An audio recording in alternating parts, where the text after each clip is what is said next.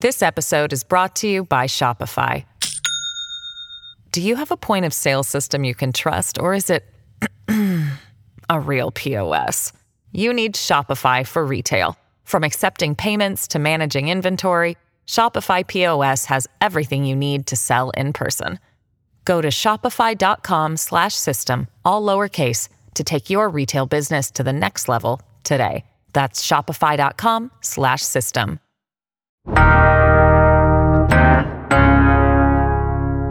Yes, we've talked about Houston's newest mayor, but could the timeline of Mayor-elect Whitmire taking office impact another major issue facing Houstonians? Plus, the suburbs are growing really fast, and you won't believe why a front yard was labeled a biohazard. Journalist at Rice University, Brandy Smith, joins me to recap those stories and more. It's Tuesday, December 12th, 2023. I'm Raheel Ramzanali, and here's what Houston's talking about. Okay, Brandy, I know listeners are probably like, wait, did he just say Brandy Smith is a journalist at Rice? Because the last time she was on, she was at KHOU. You have made a move. Tell me about this. I did. I accepted a position at Rice University as what we call a multimedia journalist. So that's someone who really covers all platforms: video, text, social, what I was doing at KHOU, but now I'm doing it for Rice University, specifically covering the arts and humanities. So it's pretty exciting for me. That is so cool. Rice just picked up an awesome multimedia journalist. You're one of the best in the city, if not the best. So I'm so happy for you. And I'm so glad because now you're going to be joining us a little bit more often, right? I know Rice University is like, cool, yes, more CityCast Houston. So I love that as well. So let's get into it. A lot of big stories to talk about. The mayor's race, of course, that was the biggest one. We ran our episode yesterday with Houston Landing's Tim Carlin and Paul Cobbler. But I want to give you the space here real quickly. Any thoughts from it that you want to talk about from the mayor's race or the runoff election in general? I think the mayor's race and the election of John Whitmire is really interesting because it almost seems like a referendum on Mayor Sylvester Turner, right? Because he had endorsed Sheila Jackson Lee. So had Chris Hollins, who was elected to the city controller's office. So it seems like Houston voters really wanted a change because Whitmire won by a landslide. So we get to watch over the next 4 years and see if it's the kind of change that Houston voters were looking for. Obviously, Whitmire says first priority is public safety, having conversations with Houston firefighters. And, there's a lawsuit between the firefighters and the city, getting that worked out and adding more Houston police officers to the streets. So public safety was his big campaign issue, and we've got to see if he delivers. Yeah, and the other thing, transparency was also big, right? Like first day at City Hall, he's saying, everybody come on down, come talk to me. My staffers will be there as well. So we'll see how that goes and how long that upholds as well, because everyone says that, right? But like 6 months in, a year in, 2 years in, what's that energy like? So that's going to be interesting to watch for sure. Okay, I know you've got another big story as well. Let's get to your first big story. What is on your mind? Well, it's related to the mayoral election. His election could delay action on those unusually high water bills that plenty of Houstonians have been complaining about. He asked the city council not to pass any major ordinances until after he takes office on January 2nd, specifically referencing a proposal to cut down on those high water bills. So that vote has already been delayed once. The city council was supposed to vote on 9 ordinances last Wednesday, but council member Michael Kubosh said he hadn't had time to read them, so the vote got delayed. But every news organization in town has done stories about this, about people who have, like a $30 or $100 water bill every month, but they've seen bills jump to hundreds or even thousands of dollars. And the city, in a lot of these cases, blamed the summer's drought for shifting old pipes, breaking them, causing leaks, and outdated water meter readers. So, Raheel, according to the city, as many as 200,000 water meter readers didn't work. They straight up do not work. So Public Works has to guess the bill for about 40,000 customers a month. The city says it has replaced 71,000, leaving about 125,000 that still need to be repaired. And that process is underway, but only at a rate of 60,000 a year for the next several years. So Mayor Turner proposed these 9 ordinances that would help Houstonians get a leak fixed quickly, provide discounts for electronic billing, spread an unusually high bill over several bills and kind of average it out some, stuff like that. We'll have to wait to see if this is something the council moves on before John Whitmire takes office, or if the council decides to wait until after his inauguration, as he's asked. Yeah, that's going to be such a big story, right? Because not only that it's impacting Houstonians on a citizen level, but in terms of the major infrastructure as well. This was a story that we talked about over the summer, that these pipes are breaking. The heat is causing so much issues, or caused so many issues. And we're getting leaks. We're getting water just spilling out like billions of gallons, right? So this is going to be something to watch out for. And I know public safety is big, but this could be the first big thing that Mayor-elect Whitmire could handle. It is a high priority for a lot of Houstonians. Like I mentioned, almost every single TV station in town, for example, now has franchises devoted to getting answers about high water bills, covering it week after week with different Houstonians who are facing these bills. And I mentioned they're going from $30 a month to $400 a month. And that is just not sustainable for a lot of folks who are already struggling with increased costs of everything else. So the fact that help was on the way, now it's been delayed, now it could possibly be delayed again, is causing some friction between Mayor Sylvester Turner and Mayor-elect Whitmire. Yep, that's going to be fun to see how this plays out, because those two were at it in the last couple of weeks as well. So we'll see how that transition goes. This is going to be drama, and hopefully the citizens don't get screwed in all of this. Okay, my biggest story, Brandy. Look, we know Houston is great. It's an awesome city, but Houston is more than just the city itself. And now we're learning that it had some growth in the last 2 years, but it was all about the suburbs. So here's some numbers for you. From 2020 to 2022, Harris County grew by about 50,000 residents. City limits grew by about 1,300. You heard that right, 1,300.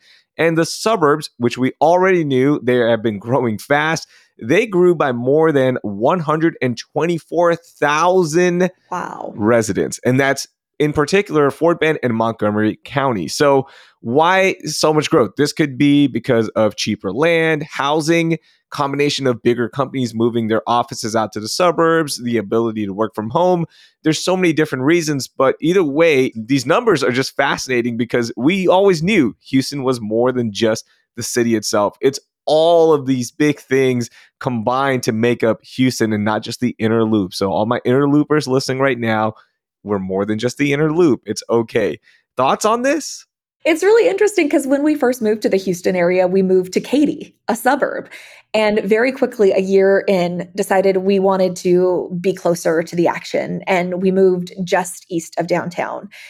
I love that experience, but I know it's not for everybody, right?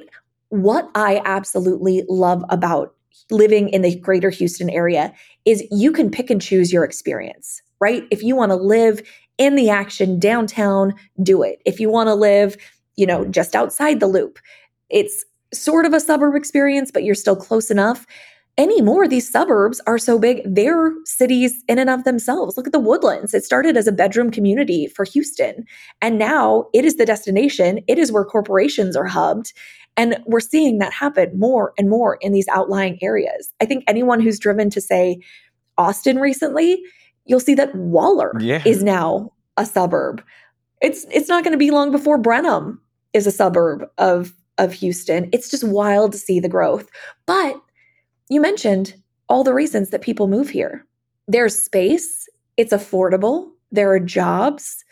I'm originally from Oregon, and my family keeps asking me when I'm going to move back. And I'm like, y'all need to move here, because Oregon has become so financially impossible with a normal job that Houston's got everything. We do. And if you don't want to live, as you mentioned, in the city, like I am a suburban guy, I'm proud of it. That is my Houston experience. But even where I live in the Richmond area, I moved out here because I wanted to be away from the action. And there were farms and all this. And guess what happened, Brandy? All that action followed me here. There's a big Amazon hub now. There's a Target. There's an H-E-B. Everything we need is right here within a 2-minute drive. So that's nice. It's great. But my experience was I wanted to go home and see cows and goats and chickens on my way home. And I literally got that for the first few years. until that suburban sprawl got us as well. But yeah, the numbers show it. Look, Houston is more than just the Houstonians, right? It's all of us making up this awesome region. And that's where we get so many cool experiences from restaurants and plays and music and just living amongst each other. I love seeing these numbers. You know what's wild though? I saw a story last week. There's a search engine for people who are moving called Move Buddha. And it calculated what the population will be like in the next century, in 2100, based on how we moved in the past 10 years. So it looked at move data from 2010 to 2020 and extrapolated that out to 2100 and found that by 2100, if those numbers stay the same, and there are a lot of variables that could change them, but if they stay the same, there will be about 34 million people living just in North Texas. Oh. And Houston will be something like 28 or 23 million. Oh my gosh. Because that's how many people have moved here in the past 10 years. And then if you look at that over time, could you imagine? We only have 29 million people now in the whole state. Yeah, that's stressful to hear. I don't even want to be around for that. I'll be honest with you. I'm moving. Okay. If I'm still around, if I'm alive, I am not going to be in this area. I don't think I will be. That's a long time away. That's a lot of years. But hey, you never know. Science, right? You never know. We're living longer.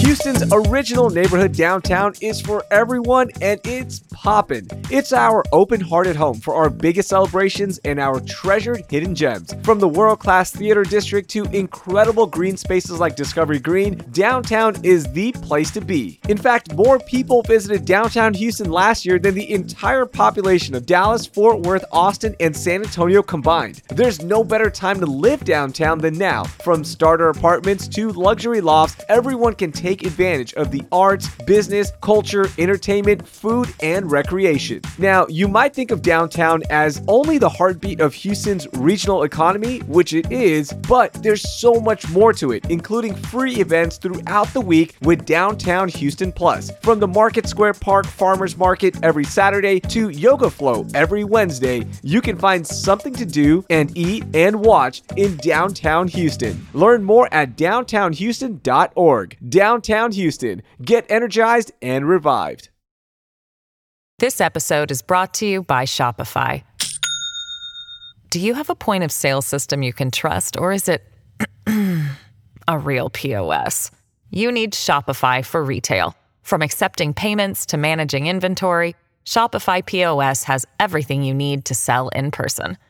Go to shopify.com/system, all lowercase, to take your retail business to the next level today. That's shopify.com/system. All right, Brandy, are you ready for some rapid fire stories? Because I want to get your opinions. I value your opinion, so I can't wait to get your opinion on these stories. The first one, what would you do if this was your neighbor? Catherine Woodward has collected thousands of pumpkins in her Heights home front yard and has turned it into a massive, soon-to-be composite collection. Now, the city has marked her front yard as a biohazard because these thousands of pumpkins are just right there. But Woodward claims that there's no smells, there's no gas release, or anything else that could cause any kind of issues, because as soon as a pumpkin starts to rot, she takes it to the bin and puts it into her garden by compositing all that, right? So are we okay with this? What would you do if this was your neighbor in the Heights? I mean, if there's no smell, I guess that's okay, but it's hard for me to believe that that's the case. We've all had those jack-o'-lanterns that we left out too long and then tried to scrape up, and you know that smell. It's not a good smell. Yeah. Yeah. I don't know. I know she's saying there's no smell and there's no like major gas releases and all that stuff, but even just looking at it every day, I'd be like, man, why are there pumpkins over there? Like, can we just get rid of these? Come on. But you know what? Like the Heights was the quirky neighborhood, right? And now a lot of money has come in and everything's gotten all clean and modern. But it was the reason people were drawn to it was because it was quirky and different and colorful, and a yard full of pumpkins is colorful. And the images, you have to see it. I put the story from ABC 13 in it. It is fascinating to look at. Like when I say thousands, I really mean thousands of pumpkins. So yeah, it is crazy to look at, but hey, good for her. You know what? Reuse Mother Nature's gifts to us. Where are these pumpkins coming from? She collected them from all her neighbors. From my understanding is she put a call out like, hey, don't throw your pumpkins into the trash. Come drop them off over here. We'll take them. Oh, nah. Nah. That's a short life for those things. Nah. Side note, pumpkin seeds. Oh my gosh, so good. I went and bought extra pumpkins just to get the pumpkin seeds out and baked them and put some spices on it. And that was like my snack for 2 weeks. So I just want to throw that in there. I don't know why. You could buy them at HEB, Raheel. No, it's not the same. The fresh pumpkin seeds that you bake yourself, they're just way better. If you say so. Okay, second story here for you, Brandy. We might be one tiny little step closer to this mythical Houston to Dallas bullet train that we're always hearing about because the Department of Transportation has given the project a $500,000 grant for paperwork. So don't get excited. They're not building it just yet. I know that's a downer, but this important grant could help lay the groundwork for rails in the region connecting most major cities. And the Dallas to Houston bullet train is expected to cost between $25 to $35 billion. That's billion dollars. So there's still a long way to go in all of this. Do you think we'll ever see this train happen, this mythical bullet train we keep hearing about, 90 minutes to Dallas? When I moved here almost 9 years ago, they were talking about it. Like, it's almost here. It's almost here. And the more I researched it, they've been saying that for a number of years, now almost 10 years on. It's almost here. I wish it were closer to actually being a reality. I think a lot of us have made those jaunts between Dallas and Houston, or even Austin, San Antonio, and Houston. How much easier would it be if you're not behind the wheel? You can get a lot of stuff done on a train. Growing up in Oregon, we had Amtrak and could just hop on the train and go to Seattle from Eugene. It was so convenient. And you get to see the scenery. I mean, not that there's maybe a lot of great scenery between here and Dallas, get to see the Sam Houston statue. That's all we get to see. Not doing that monotonous 4-hour drive. I'll take it. Oh, I wish it were closer to reality. Anytime I have to go to Dallas for any of my other work-related trips, I'm like, I'll just fly there. But then I feel bad. I'm like, why? Because it's so much pollution, right? Just to fly to Dallas. Like, I feel bad personally. I know the flights are going either way. I feel like the train's going to be a better solution, right? It won't be as polluting as a plane. So I feel better, but I don't know. This is a hard one. It is tough. I think there is a market for it. There are enough people who go back and forth between these two cities who don't want to necessarily go through TSA every time they have to hop on that 45-minute flight when they could be getting a lot more work done sitting on the train. Yeah. And just 90 minutes, that's not bad at all, right? Like, it's so much easier. You hop on, you get out, and you go wherever you need to. So yeah, I just saw that. I'm like, one day this mythical bullet train that we keep hearing about, and I'm with you, like around the same time you moved here, I was on a flight with developers for this train, and they're like, we're so close. We're so close. And I got so hyped up. I'm like, yes, because we were actually flying to Dallas for work. And I'm like, this is it. We're going to get this train in the next 2 years. No, there's just so much farmland out there as well. You got to figure out that portion of it. Then you got to build it and this and that. So one tiny step closer. We're getting paperwork done. Yay. Maybe in 9 years, we can have this conversation again and we'll almost be there. All right, Brandy, one thing we love to do on Tuesday is give whoever's on the show with me a chance to just get something off of your chest. It could be positive. It could be a gripe, whatever you want. This is your space. What do you got for us? I think my biggest gripe is that Houstonians are the nicest people I have ever met in my life until they get behind the wheel of a car. And I don't know why, especially this time of year, it really ramps up. Just driving in the car with my 16-year-old, she's not behind the wheel. She's in the passenger seat. The number of times she shrieks, "Oh my gosh, what are you doing?" She is yelling at the other drivers. So Houstonians, that wonderful hospitality and kindness that you have in your everyday life, I just need you to channel even a little bit more of it when you get in your car, please. Isn't it crazy how everyone changes when we go from the nicest people and then we all just turn into maniacs? And it's that traffic that does it. Like, this is not Grand Theft Auto. This is not a video game. This is real life. The number of crashes I've witnessed happen on the roads. I want to get where I'm going safely. I know y'all do too. Just tone it down a tiny bit. Just take a chill pill, guys. We'll all eventually get there. Okay, just relax, and that's all it takes. We don't have to cut people off. We don't have to act like maniacs. And then it gets to that weird point of like somebody does cut you off, you can't even honk because you don't want to be part of a road rage incident. So it's just wild out there. Please be safe and please have some courtesy. Okay, that's the other thing. Hallelujah. Yes, that's it right there. Mine is car related as well, and this is not a gripe but a celebration because I missed this story, so I want to bring this to the podcast. Residents of Second Ward will be getting free ride-sharing benefits from Ryde, R-Y-D-E. Now, this pilot program for this free electric shuttle launched in Third Ward over the summer, and it was so successful that City Council expanded it. Now, more than 30% of residents in Third Ward don't own cars, so the program was huge, helping residents get to grocery stores, doctor's appointments, or anywhere else they need to be. And now Second Ward is going to get this as well. And these shuttles are awesome because they can fit up to 5 passengers. They're fully electric. They travel 25 miles per hour, so they keep it very local. And then you can, of course, bring all your stuff in there, get wherever you want, and you can just hail the shuttle with the RYDE app. So it's that easy, and it runs Monday through Friday, and I'm sure it's going to benefit a lot of people. And I just love seeing programs that actually help residents grow, and that's so cool. I also like the idea of vehicles traveling 25 miles per hour because that may also counter some of the road rage. If I get stuck behind a car going 25 miles per hour, I might honk. I'm just going to be, I'm just being honest with everyone. But they're going on side streets. They're not on the freeway.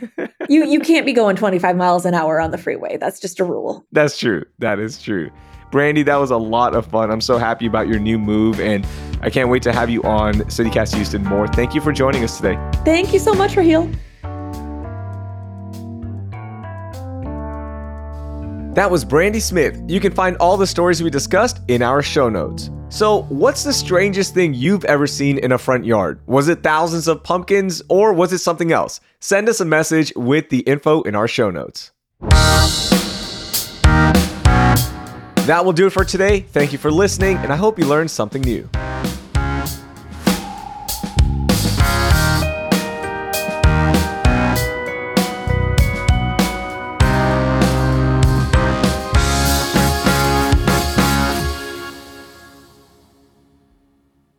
Add some culture to my life, okay? That's what I'm doing.